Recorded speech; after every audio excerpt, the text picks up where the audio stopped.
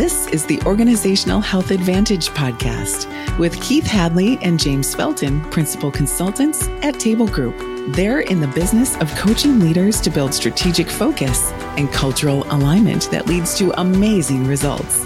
This podcast is for leaders who are looking to increase productivity and morale while decreasing politics, confusion, and unwanted turnover. Welcome to the Org Health Advantage.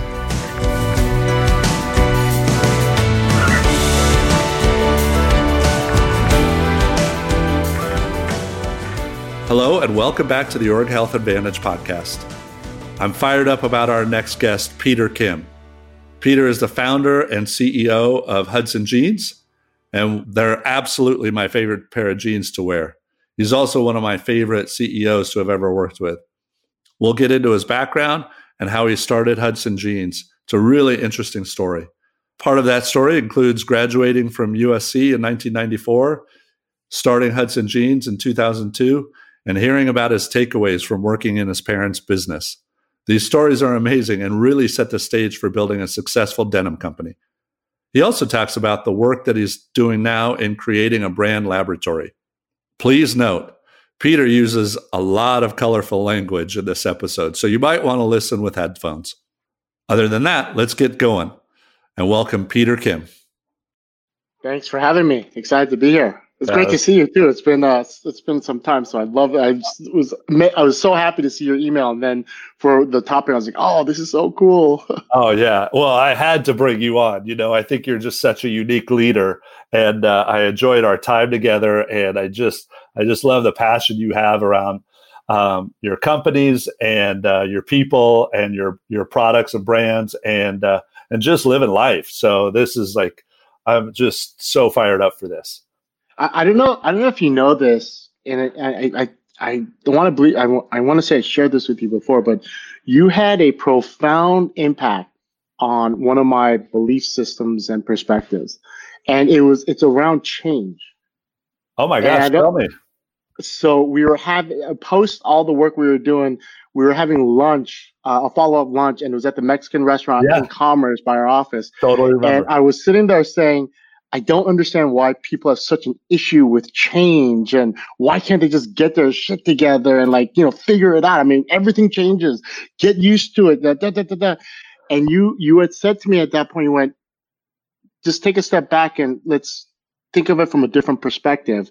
And you said basically, in change in your head is obvious because things that you think about, you've had time to think about it, to understand it, process it.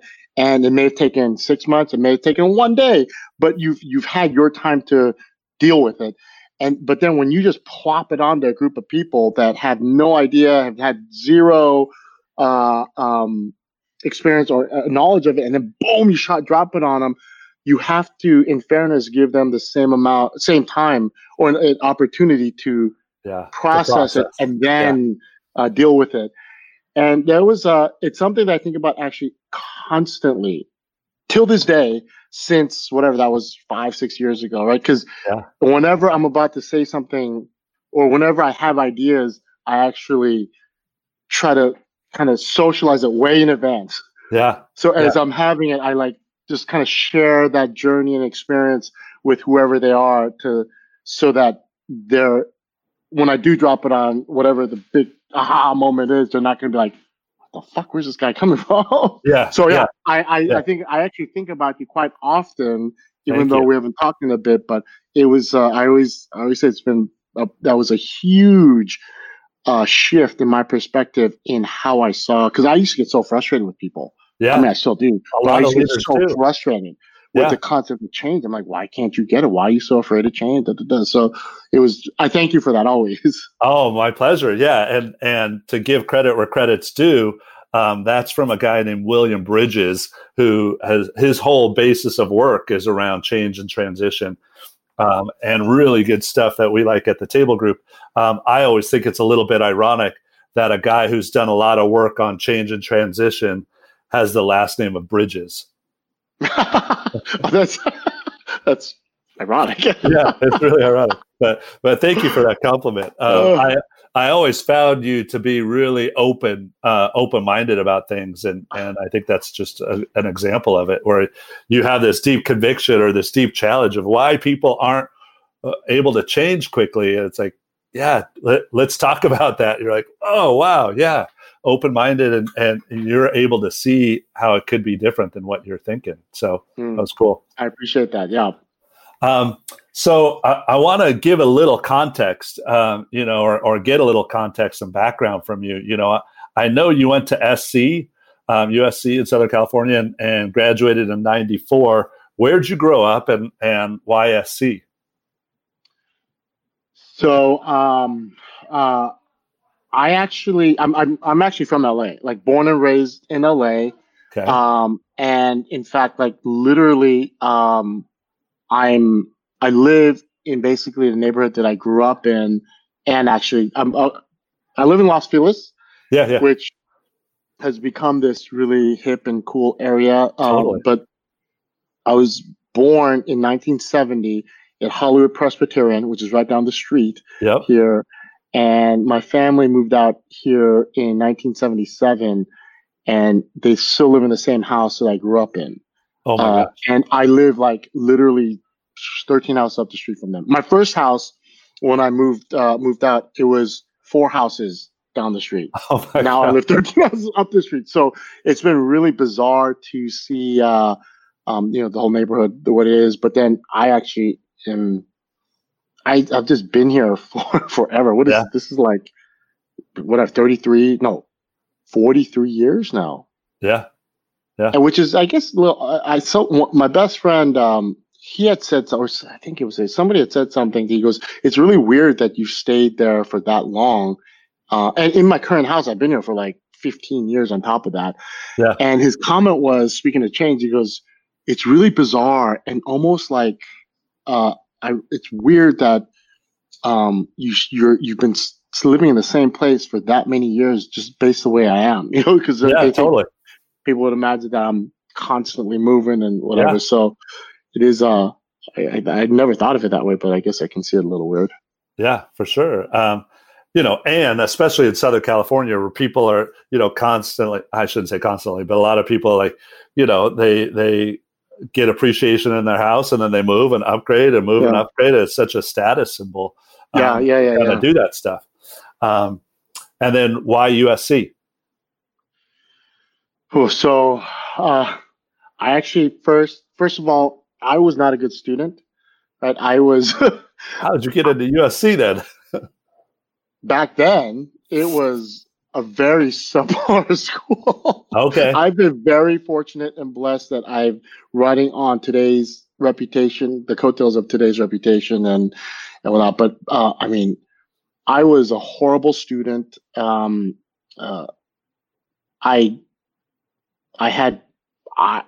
I realized much later on in life that I'm self-diagnosed, and I'm actually, funny enough, I'm actually going through the process now of getting tested and so forth.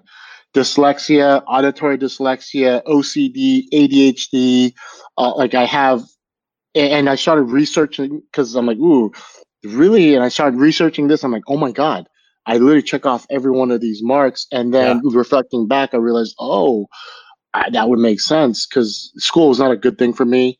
I did not do well. And my family life wasn't that great. It was really rough because my father's incredibly smart, and he would push me, and I just wouldn't understand stuff. It was very difficult for me to comprehend and get my arms around certain things. He was very harsh on me. Like, he called me stupid and dumb a lot, which, as a kid, especially with these kinds of, I guess, learning disabilities, if you will, it was rough. And then to go to school, and the first sign should have been, I had a very difficult time reading. Yeah. Like, reading is very difficult. Reading out loud gets even crazier. Like, when I used to read to my kids earlier on, I'd read out loud, and at a certain point, you can see them looking at each other going, well, what is he reading? Because he's just like throwing in words, like reading stuff that's not on the page. Right, when they can start reading the same page, they're like, that's not what that says. Who's going to tell him? So I didn't do well in school. I ended up first going to SMU in Dallas. I didn't know that. Yeah. So in 1988, they were all concerned I'm not going to go to college. I didn't qualify for any UCs. That's how bad it was. Yeah. Like the minimum, you put the SAT and my grade point average, the minimum I didn't even qualify for the minimum. So I didn't apply any UCs. Yeah. And SMU was, I guess, my best choice because in 1988, they didn't have many Koreans there. So I think I made it in by like a quarter. Like, oh my God, there's an Asian person that wants to come in. Let's take him. Who cares? He's a dumb fuck. Let's just take him. It'll make the numbers look good. Yeah. But I can't imagine you liked it there. Oh, it was horrible. I mean, I don't regret going there because, it was an active decision. It was a nice school and it was away from everybody. Like I had a bunch of friends going east, had a bunch of friends staying west. And I get into these moments, I've realized that I need to run away, maybe just find myself. Yeah. So I went to Texas and it was a horrible experience. It was really rough and a lonely experience. Yeah. Being out there in 88, coming from Los Angeles, being a Korean American kid, it was pretty rough. But so I couldn't wait to get back home. And that's how I ended up in SC because I started applying to all the UCs. They wouldn't take me because I was still, I think they take you after your junior year or after your sophomore year. And USC, I literally walked in during winter break, turned in my application. They said, you're accepted. And I went, okay, great. Went back, grabbed my stuff and came back and started mid-semester my sophomore year. Oh my gosh. The SC is not cheap. That wasn't cheap then. No, I mean, when I look, it wasn't cheap then, but when I look at the tuition back then compared to today, it's just like, whoa, what happened? Yeah. And so were you working your way through college? And if so, what were you doing? Or did your parents take care of that? My parents took care of it. I was really fortunate and blessed by that because they were going through tough times at that time. Or that's when they first started to go through really difficult business financial times. And, the shithead that I didn't realize it. Yeah. Because if I knew, I would have probably done something different. Or maybe I would, or I could have been forced to do something. But I just ended up finishing out there because I think I had like a year left or something like that. Yeah, yeah. Well, just a couple of takeaways, even from that story, that I think we're going to come back to is you said you had to get away and find yourself. I think we'll get back to that.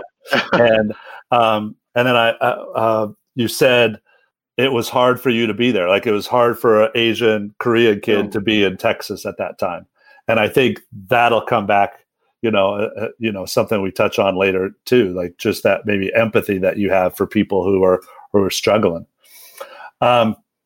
So graduate SC, you started Hudson. We'll get to it in a second. You started Hudson in 2002, but you graduated in 94 from SC. So what were you doing in between there? So my family started I always go all the way back with my family history because I think it's a really interesting one, but also a typical one. Both my parents are from North Korea, and they're born in 40 and 42. So as a youth, they were smack dab in the middle as the whole conflict and war broke out. So they became refugees into the South. So they ran, they fled. And, my father lost his father at a very young age because after they fled, they never saw him again. Yeah. I believe my mother lost family members as well. And so they're incredibly poor in Korea. Yeah. They immigrated to Los Angeles in the 60s, incredibly poor. And they had chasing the American dream, right? So they busted their ass, worked super hard, saved their money. My father started working at a wig shop, was a salesperson there. Then he saved his money, bought the wig shop back in like the 70s, early 70s. Oh my gosh.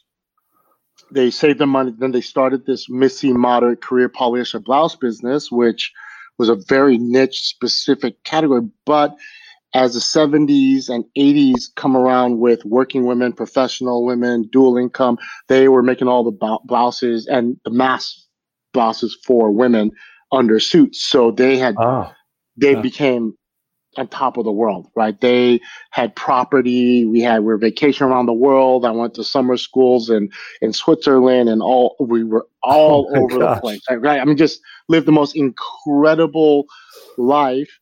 But I think one of the interesting things, though, in that story is that although it was that amazing of a American dream kind of story, I do not have a happy memory as a child. And it's one of those things, speaking of empathy, my parents had all the money in the world at that time. I mean, when I started doing the calculations of what they were worth then and putting it to today's dollars, I mean, it's ridiculous. It's in the hundreds, $400-500 million net worth, the equivalent. But we lived in a very hostile home. It was a toxic environment. My mother and father constantly fighting. There was a lot of verbal, physical, like all sorts of it was a toxic household. Led to a lot of unhappiness, and for me, it was a lot of anger and bitterness, and it led to a lot of insecurities. I was very, had a lot of self value, worth, inadequacy, because I just felt stupid all the time, because my father's like, "You're a fucking idiot. What's wrong with you?" School saying, "You're a fucking idiot. What's wrong with you?" All this stuff didn't work out. So a long way for me to say, the last semester at USC, finishing my school, my father called me and said, you need to come into work. I'm like, I'm on vacation right now. I'm on spring break. And he's like, "Get your ass out here now. Like, you have no idea what's wrong with you. Like, you're such a shit." And, I get to I'm like, all right. So my spring break was in 94-3.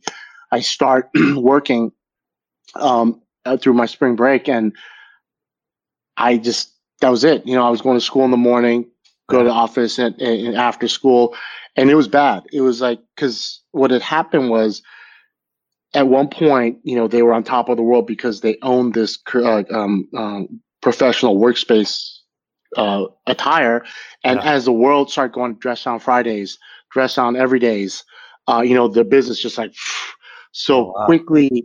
They had a product that was quickly becoming irrelevant in the marketplace. Right. They had an infrastructure that was not set up to be able to adjust to the quick, because they were riding high for so many years. I think it was like maybe 15, 20 years where they were just on top of the world.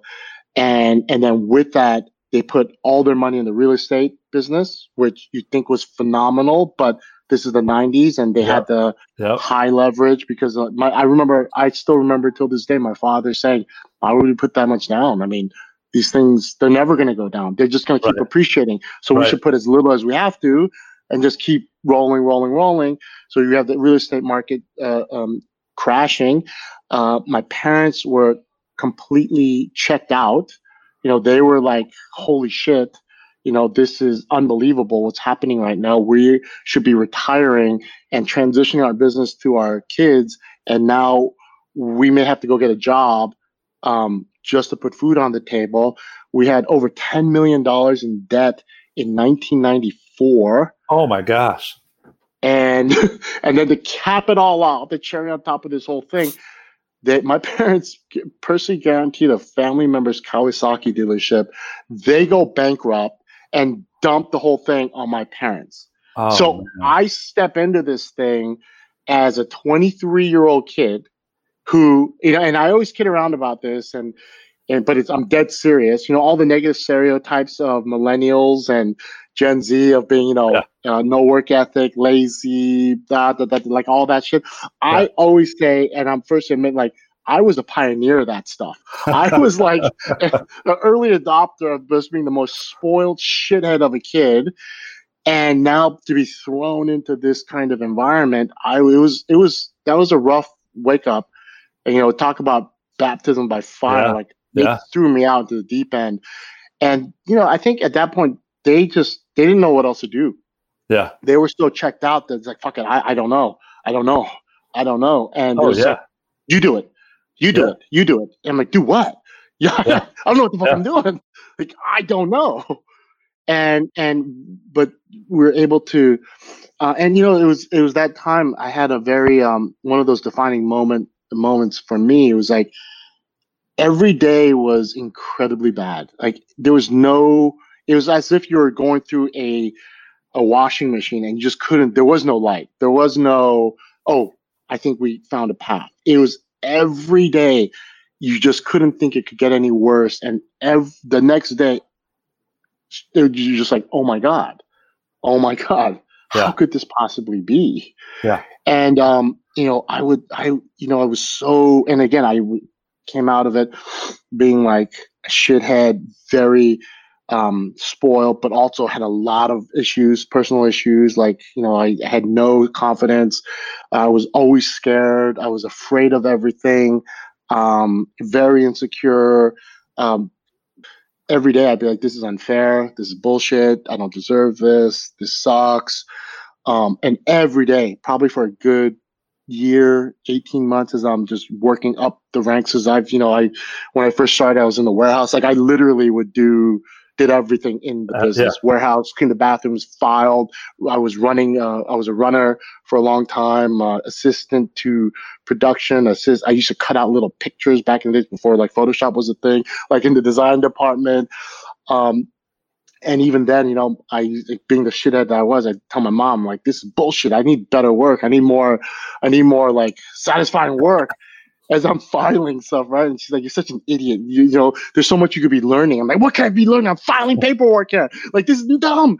He's like, well, there's so much information on this not to waste your time, but just be mindful of, looking at what's happening. Like, don't just mindlessly do shit. So I was like, oh, okay, that's kind of interesting. So I started, incorporating that kind of stuff. And then finally, it was one of those days, left the office. It was a horrible day. And I just thought maybe I should just quit. Maybe I should just leave. Maybe I should just go get a job. I have a college degree. I can speak English. Maybe I'll just get it. I don't know what I'll do. I'll sell cars, whatever. It's got to be better than this. Yeah. And I took a step back and I realized, well, you know what? If you look at my parents, they came here with nothing and built all this shit. And just because there's some problems doesn't mean that it's not possible. They've overcome way more than you're dealing with right now.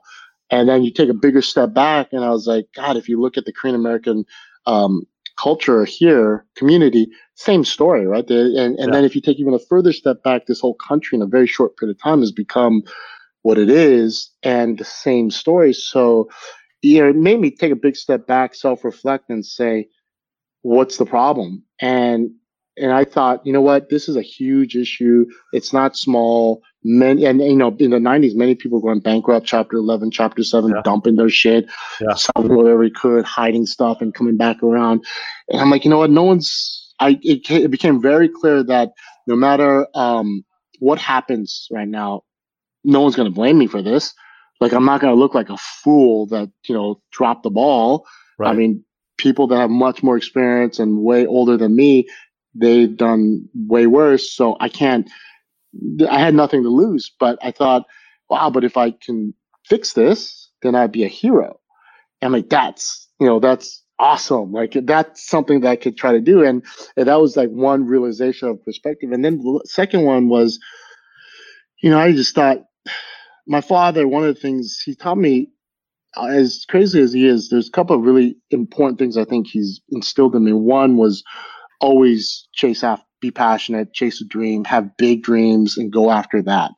And it's not the money, it's a dream. Like, just believe in something, and believe in something big. As big as you can think it, that's what you should go after.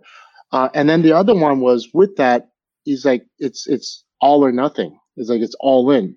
You have to always, with your back on the cliff, you have only one way out, forward, or you die. And I was like, okay. So it really hit me at that moment where I'm like, you know what? No matter what happens, go all the way in. Like, you know what? There is no exit. There is no way out. There's only one way, and that's forward. And even if you die, go down swinging and rip their ears off and bite their nose off their face, because you may be dead and that guy might have killed you, but at least forever he's going to walk around and they're going to say, oh, Peter bit his fucking nose off, and that's why it looks like that. So it was like, wow. I was like, wow, that's, and I thought, that's it. So I came back the next day and everything changed. It was like the most amazing thing. One of the things I think about a lot is the movie Dead Poets Society. Yeah. And when he gets up on top of the table and he says, look, and the whole point was a perspective. Yeah. And how important perspective is, and I think I was able to firsthand experience it at that moment, because when I came back into the office, nothing changed really. I mean, it was literally overnight. Everything was still the same fucked up mess. But for me, everything changed. Right? Yeah. Everything looked different. It was a challenge. It was fun. It was a game. It was like, how can I fix this?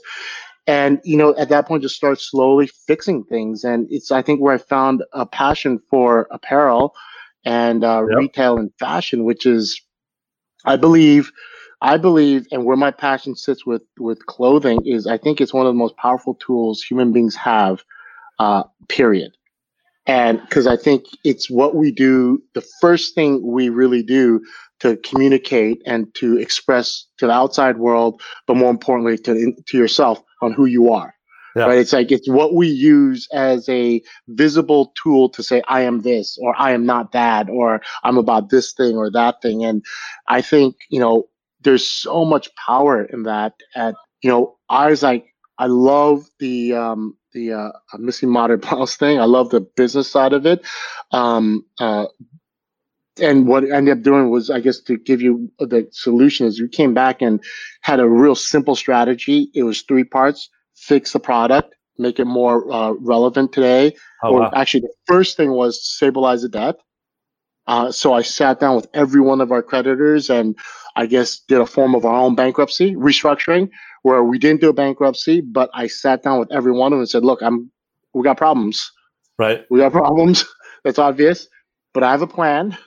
I just need you to be a little patient with me and just push this off a little bit and don't do anything crazy. Because if you do, I'm not paying you because I don't want to. I am not paying you because I don't have the money, and I'm not hiding money either. It's all here. Like, we personally guarantee this whole thing. It's like, it's all there.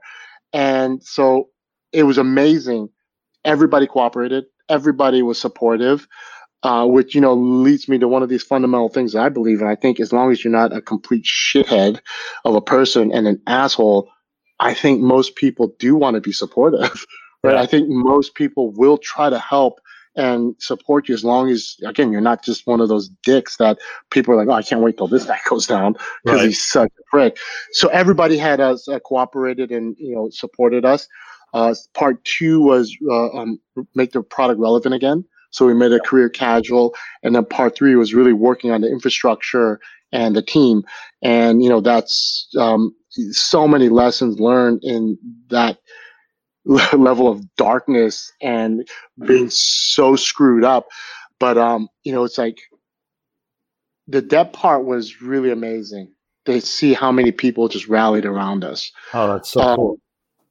To find new creativity and new ways to reinvent the product and the company, and to see people rally around. And I think maybe one of the most important things, and how it's so relevant of the work that we did together, I have always been fascinated with culture and psychology, and I think it was almost out of a necessity, right? Because when I came in, our staff was first and foremost like 99% Koreans, like English as a second language. Oh, wow. So I had a hard time communicating with them, let alone I didn't think they were qualified to do the job, but I couldn't fire anybody either.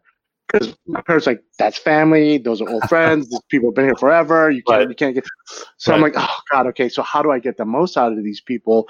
And I always say that it was like the Bad News Bears. Like, I took over the Bad News Bears, and I had to figure out how to get them to really play at the highest level, myself included, right? I had to figure out how we as a collective group can overcome this. And I thought one thing first and foremost was, nobody's going to want to work. Well, there's a huge difference between you have to do something versus I want to do something. Right, for sure. Right? And nobody is going to want to work hard so that I can make more money, so that I could have nice things and have a nice house and a nice car and so forth. Like nobody wants, that's not inspiring. Right. But people will want, that's a have to. They have to do stuff because if they don't, I'm going to fire them or whatever else. But if we can create a cause and an idea that's greater than just myself, that's an organization that it's going to impact everybody, that everybody can be proud of, that is worth, that people will fight for and even die for. So I think that was probably the early stages of just really understanding and pushing culture, because I had to figure out how to get these guys motivated. Yeah. And at the same time, it's just stuff that I believed in anyways. Yeah. So, we slowly just started to inch our way out of there. And finally by 1999, we became profitable. The thing was back on swing, going in the right direction. And again, at that point, I loved the apparel space. Women's blouses wasn't my thing. So I started a young men's streetwear company called Drunken Monkey with my best friend. And then that was in 2000. Had my first run in premium denim in 2000 as well, with this company called Jane's Army. That had it was right at the beginning of the premium denim explosion. And we started the company, but then we completely messed it up. Like it was just horrible quality, consistency, and so forth. So then shut that down. But then at that point, that's when I realized I love denim, and specifically premium denim. The premium denim was really resonated with me because, denim, its history is workwear, blue collar, you're not in the top of the social, economic, groups if you're wearing denim back in the days. And today, at that point, it was now premium and it was high fashion. And I was like, oh my God, this is the most amazing product to represent. Basically, I guess my whole ethos in life is just fuck you to society. I think for me, all of that was really, I think, born off of, I was written off so early, by everybody. And, at that point, I think what happened with me was I just had a decision. I could either buy into all this shit and be what they expected me to be, or, just give my finger to everybody and say, fuck you, I'm going to do whatever I want to do and live my life the way I want to live it. And you don't like me anyway. So why should I even give a shit about what you think about me? Yeah. Or only later to find out that most everybody didn't even know what the fuck they're talking about, let alone anything else. So I guess so true. For me. So true.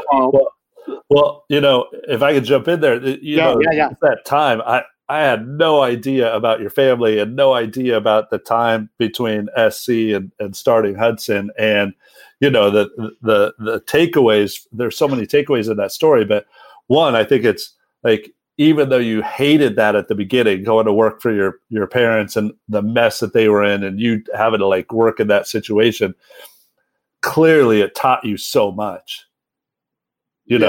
from not only apparel, but how to run a business and how to build relationships, even with vendors and people on the outside.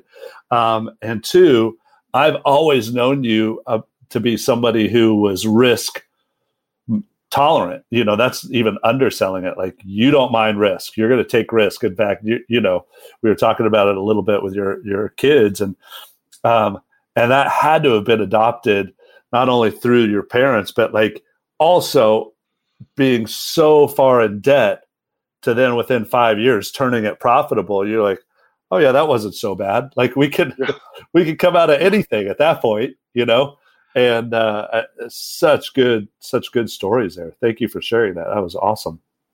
It is the risk. I think I found that I have a very different perspective and definition of risk. Yeah. Give it to me. What most people think is risky, I think what most people think is safe, I think is the most riskiest thing. Right.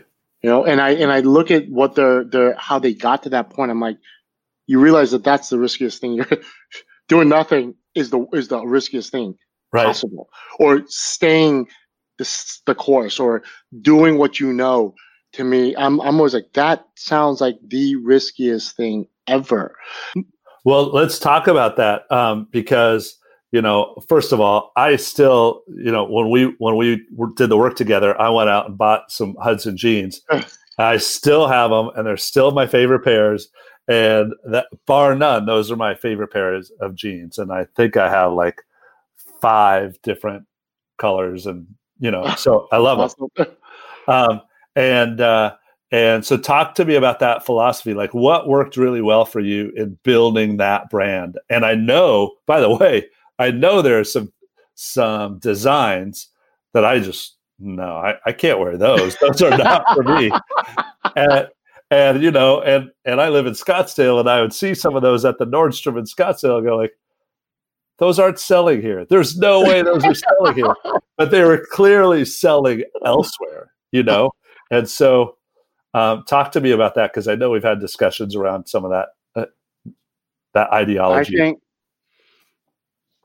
if I look back, I think the foundation of our success was we just had a great group of people that believed in what we were doing, and they were the ones, they just all made it happen. I looked at my job as like, okay, what is this idea that we're rallying around? And, for Hudson, it was really about how do we make people look and feel good, not just physically, because denim it makes you look really good and so forth, and can make your physical body look right.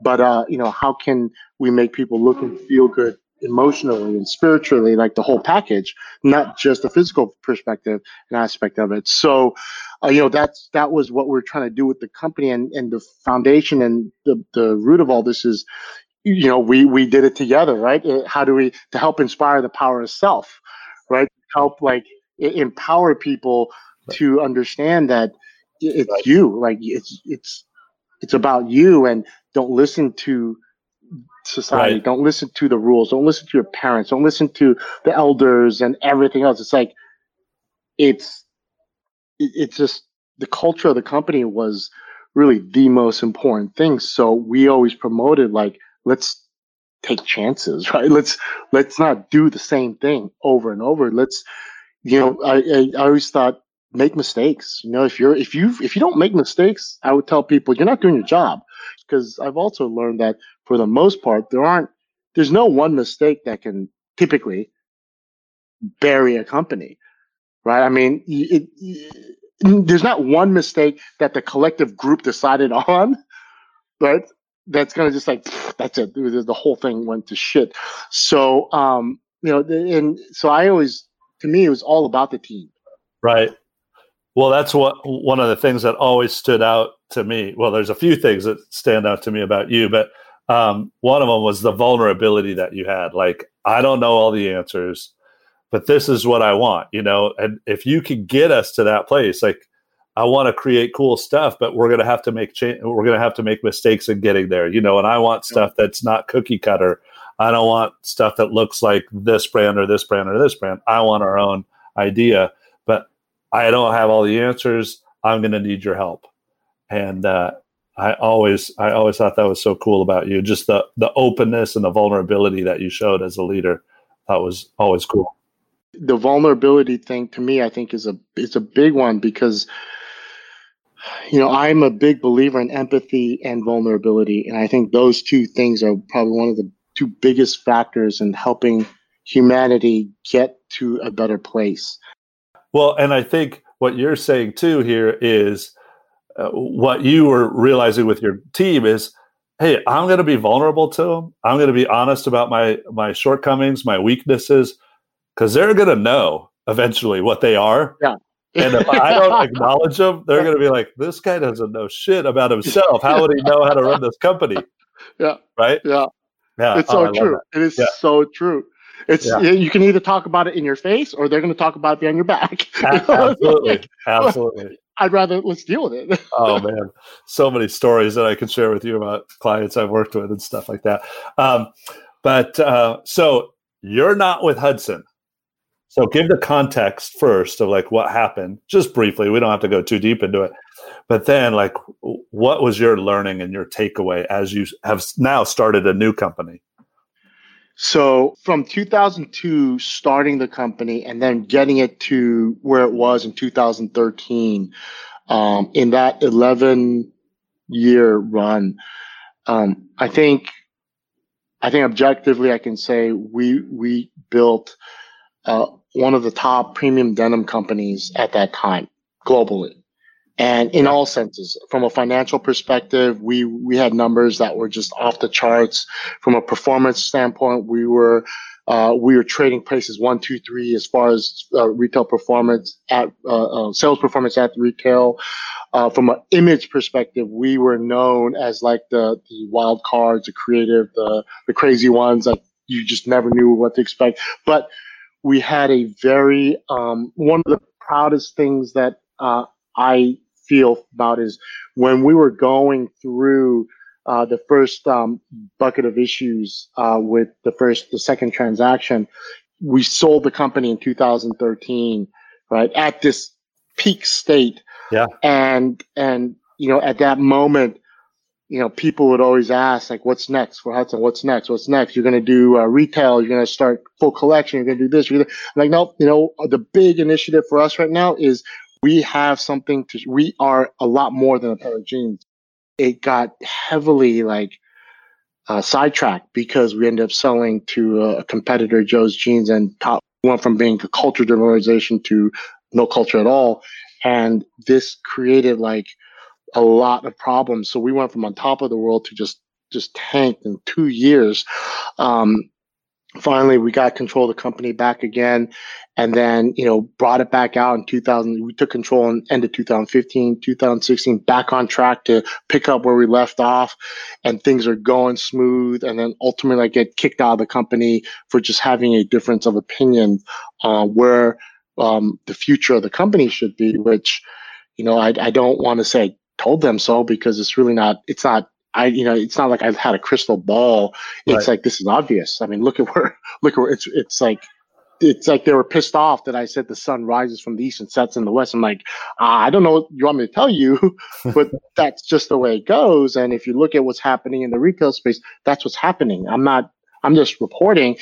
I do have a plan and strategy of how to navigate through this. And I got kicked out of the company, and it was very difficult. So, through all of this, I don't know if I have. I'm sure there's a ton of tactical things I could have done differently. But at the same time, I made decisions. I made choices, and I don't know if I can say that I really regret my choices. I'll share a personal story that just happened, and this is a regret.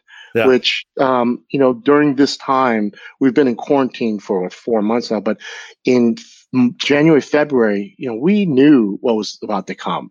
Right. I'm looking at the world going, oh my God, holy shit, this is not going to be good. It's coming. Yeah. It's just like, it's coming. Yeah. It's like, and I'm like, God, the stock market is going to tank. Stock market is going to tank for sure. I mean, why? It's an obvious. And I just kind of watched it, and I didn't make any changes in my life, in my, personal, financial. And then come March, boom. And personally, I'll openly share, I lost with the market. I lost so much money in the stock market. And because of margin calls and so forth, I actually realized these losses. Right. And now they're real. Like, it's not like, oh, don't worry. People are like, oh, don't worry about it. It's going to come back. I'm like, I know it's going to come back, but not for me, because I had to actually realize it, because I had margin calls and all this other stuff. And they're like, ew. And even that, my biggest regret in that is I didn't choose to do nothing.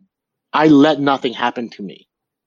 Right. If I said, okay, I know, or I made my own theories or something, say I'm going to stay where I'm at. Right. Then I could accept that, because I actively, mindfully chose to take that decision. Or if I did something or whatever, if I chose something and it completely fell apart, I'm okay with that. And I share that story because throughout my career, I chose to do a lot of things, and some of them were great and some of them were not. And towards the latter half, selling the company, allowing the new partners to give them the deals that I gave them, structuring my stuff the way I did. I chose it. I actively said, okay, I know the risk, I know the pros, cons, and I'm like, okay, I'll go down this path anyway. So, it's hard for me to say, do things, because again, I know there's a tremendous amount of tactical things and decisions I could have, should have done very differently. But I also believe, like, even getting kicked out of the company, it was incredibly hard for me at the time. I had a lot of emotional and personal issues with that. But at the same time, I'm really grateful for it, because I'm not the kind of guy to walk out of something. I would have, till this day, I bet if they didn't kick me out, I'd still be sitting over there trying to man a ship that's been completely, fucked up. It's always hard for me to answer that question. What would I do different? But it sounds like, I mean, to me, it sounds like you're somebody who likes to make decisions, like to have a plan, and like when you do that, you feel good about it, and you're a little bit of a risk taker, and you realize, like, all right, this might be a little bit of a risk, but at least I'm taking action. Yes. And as long as you do, you don't regret what happens, because you would rather do that than sit back passively and have things happen to you. So now you're doing this kind of brand incubation, this brand lab, you call it, and you've got one that you think is like really promising. And so let's touch on that. I want to hear all about that one. So the whole Golden Circle group goes back to, we call it a combination of building companies the right way, as well as unfinished business from Hudson. I was talking to, I forget who it was. One of our guys in marketing. He goes, it didn't work out at Hudson with all the stuff that we tried to do. And like, you know what? Let me correct you on that. And I don't think I'm being sensitive about this. Right. I think we didn't get a chance to finish what we started. Yeah. And I was like, because what we were doing was phenomenal. It's just we got cut short before we can actually see the end. And it was stuff like, I mean, we were so ahead of times of no more photoshopping, being honest with our marketing, truth in advertising. And you were creating, like, I think you really cared about the culture, not only within the brand, but within the customer as well. Like, you wanted to bring them in. You were talking about that holistic culture piece, and building that like fanatical base. Like rabid fans before I think so many companies were. And to me, you have to take a stance, right? Yeah. You have to take a position. You have to be hated, right? There's got to be a population of the group that just hates your guts. To be able to find the others, because it means that you've made a statement. The culture part of it is really the most important part. And so your the Golden Circle group is developing brands. So developing brands, I guess, in the right, what we'll call the right way. And my belief is, in the year 2020, we don't need another anything, right? We don't need another business. We don't need another clothing company. We don't need another shoe company, car company. Like, we don't need anything else. We have we have everything we need. We have all the resources to really fix human suffering. We have everything. We don't do any of that, but that's a whole different story. But I do think we need more things, businesses, ideas, people to help shift perspective. And, to me, I'm like, we need to start creating real value. And my belief is value comes from having a soul, like having a purpose, having, things that are of true value, right? Like, money, to me, it's great and it's a phenomenal tool, and it does a lot, gives you a lot of options, but there's no real value to it, right? Except for what we human beings have assigned it.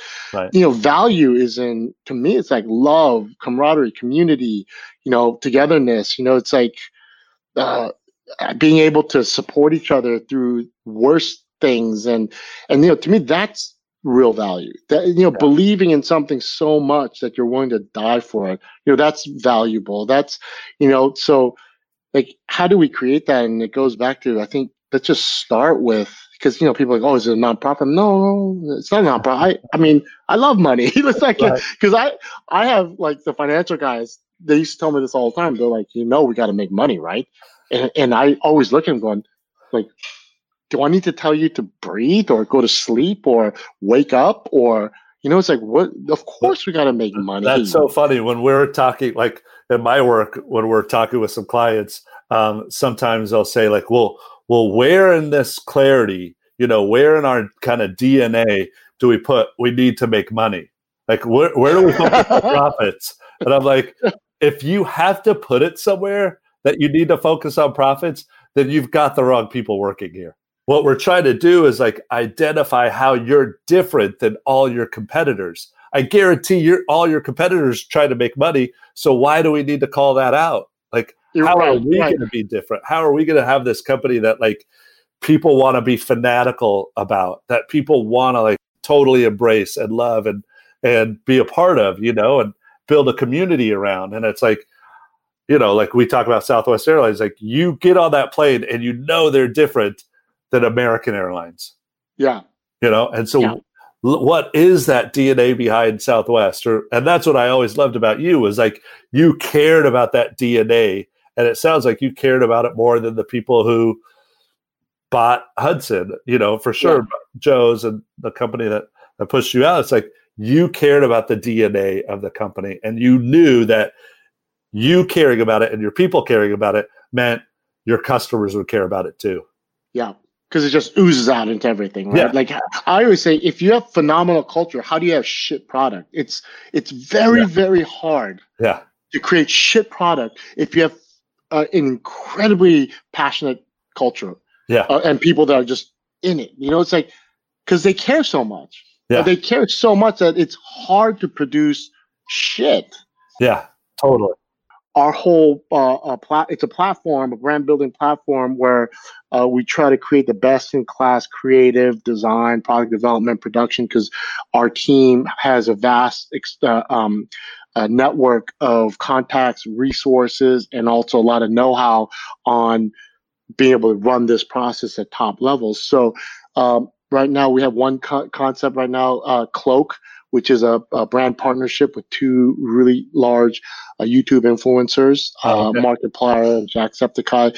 So, it collectively coming to evolve outside of just influencers and celebrities doing merch. Right. To a real brand. And a little more of an idea. And that's going incredibly well. This is our first year, and even through this quarantine times, it's, again, these guys are super passionate, have a great message of inclusion and the weirdness and the being kind of off a little bit, but all great. We we celebrate the off center and the weird, the quirkinesses and so forth. So that's one. Another one that we're actually so that's the one company that's. We had 5 as we're filtering through the vision and so forth. It came down to this one right now that we're really building and leaning into. And then, interestingly enough, through this quarantine process, business has been phenomenal, which I think goes back to when you can create the brand, the soul, and it's communicated through its community, and you have passionate fans who believe in this and have this whole thing going up and down, the whole organization.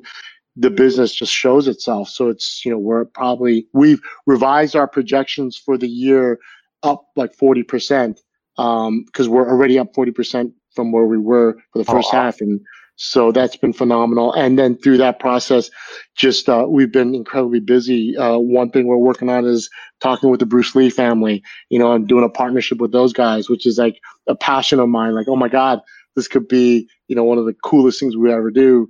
Another project we have going on is with one of the most well-known tattoo artists in the world. So we're doing a partnership with him, and then just a bunch of other little projects that we have going on. So we're finding a lot of people are coming to us to try to create partnerships, and how can we help them, build companies from our perspective and our lens. And I think what we're finding is, a friend of mine, he had said this to me a while back, and it was really eye-opening for me, because he goes, "You check off 3 boxes, the 3 important pieces." And I went, "What are the 3?" Yeah. And he goes, "Number 1, you've done this before.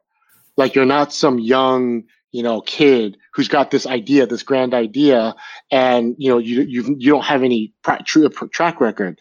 Like, he's like, you have a proven track record of building things from scratch, operating and building them to scale. They're not like these little tiny things that you've done." Right. It was number 2, you've evolved. Like, you went from missing modern blouses to streetwear to premium denim, and so you're always and I guess objectively, these categories, like especially streetwear, where it was to premium denim, we were innovators of at that time. We were pioneers of what the movement was, and even within Hudson, we were doing so many things that were ahead of the industry. Yeah. And then the third one, he goes, and the third one is you are culture and purpose driven first and foremost, and you always have been. Yep. It's like, this isn't something that it's like a big thing, a trend right now, and now you're jumping on this. How can we get to the millennials, and how do we connect with this? Like, it's not that. It's, you've always been, and every one of your organizations have been like that. So you were positioned well for what's coming. And I went, oh, wow, I never thought of it like that. And then when I thought even deeper about it, my team, so this applies, he's saying this to me. I'm like, oh, that's super cool. I appreciate it. But when I think about the rest of my team, they're all in the same boat. Right? Yeah. They all check the same 3 boxes. Totally. And I was like, oh, wow. It's not just me. It's the whole organization checks these boxes. And that's what makes it super cool, and I think that's how we get to see a lot of different niche, nuance, like super cool niche brands and businesses and people and concepts and ideas that come to us, because they realize that we can help, but we're also not, the money grubbing, soulless financial guys. Well, I just love that you're doing this this brand lab, and it looks like you've got one cloak that's going to really knock it out of the park. And I love we've talked a lot on this podcast, but in the past too, around like purpose and culture. And the fact that, I'm such a big believer in that. I see it work with so many of my clients. And I just know you're going to knock it out of the park with more and more brands when you focus on that. So more kudos. The golden circle is actually, so the full story is a rip off of Simon Sinek. Oh, really? Golden circle. Yeah. Oh, okay. How his why, how, what. Yeah. And I'm a big fan of it. I'm a believer in it. And as we were trying to find a name for it, somebody said, "Why don't you just call it the Golden Circle?" I'm like, "Oh wow, that's kind of cool." I don't even know if it's gonna stick, if we can get it, but yeah. And so, that's the story behind this, of how much we believe in. Oh, that's so cool. Our why. Yeah. So yeah, nice. Well, it's like our core purpose. By the way, I caught that you pulled out the core purpose from Hudson. Not pulled out. You just knew it off the top of your head, to inspire the power of self. That we identified when we were working together. I love that. Okay, so a couple last questions. Yeah. Do you have a favorite leadership book that you share with others? And do you have a favorite leadership quote? You're going to find it's going to be funny, but I actually reference the 5 dysfunctions of a team quite often. Oh, that's awesome. Yeah. Till this day, you would be, I still reference it till this day. As we started like our new management, I literally Nicole's still with me, right? Yeah. I'm like, Nicole, find out pick up all the past the formats and all that stuff from those days. I get the books for everybody, so that is still probably one of my favorite and most relevant books, because, and I was literally sharing this with what we do now is, since we've been in quarantine, we have a daily 8:30 standing call with the whole company. So everybody just gets on Zoom, and we've been doing it since first day one of quarantine. And last month, I referenced the work that we have done and the 5 dysfunctions quite often, because I'm like, it's incredible that it's just like you read the book and you're like, how the hell do they know? Have they been watching? Like, are they like spying on us? And I shared the story, like, I've recommended this to other people and everybody says the exact same thing, which kind of makes me feel a little bit better that we're not the only dysfunctional group, but also it's interesting to see of, how important and relevant the concepts and the fundamentals of the book are.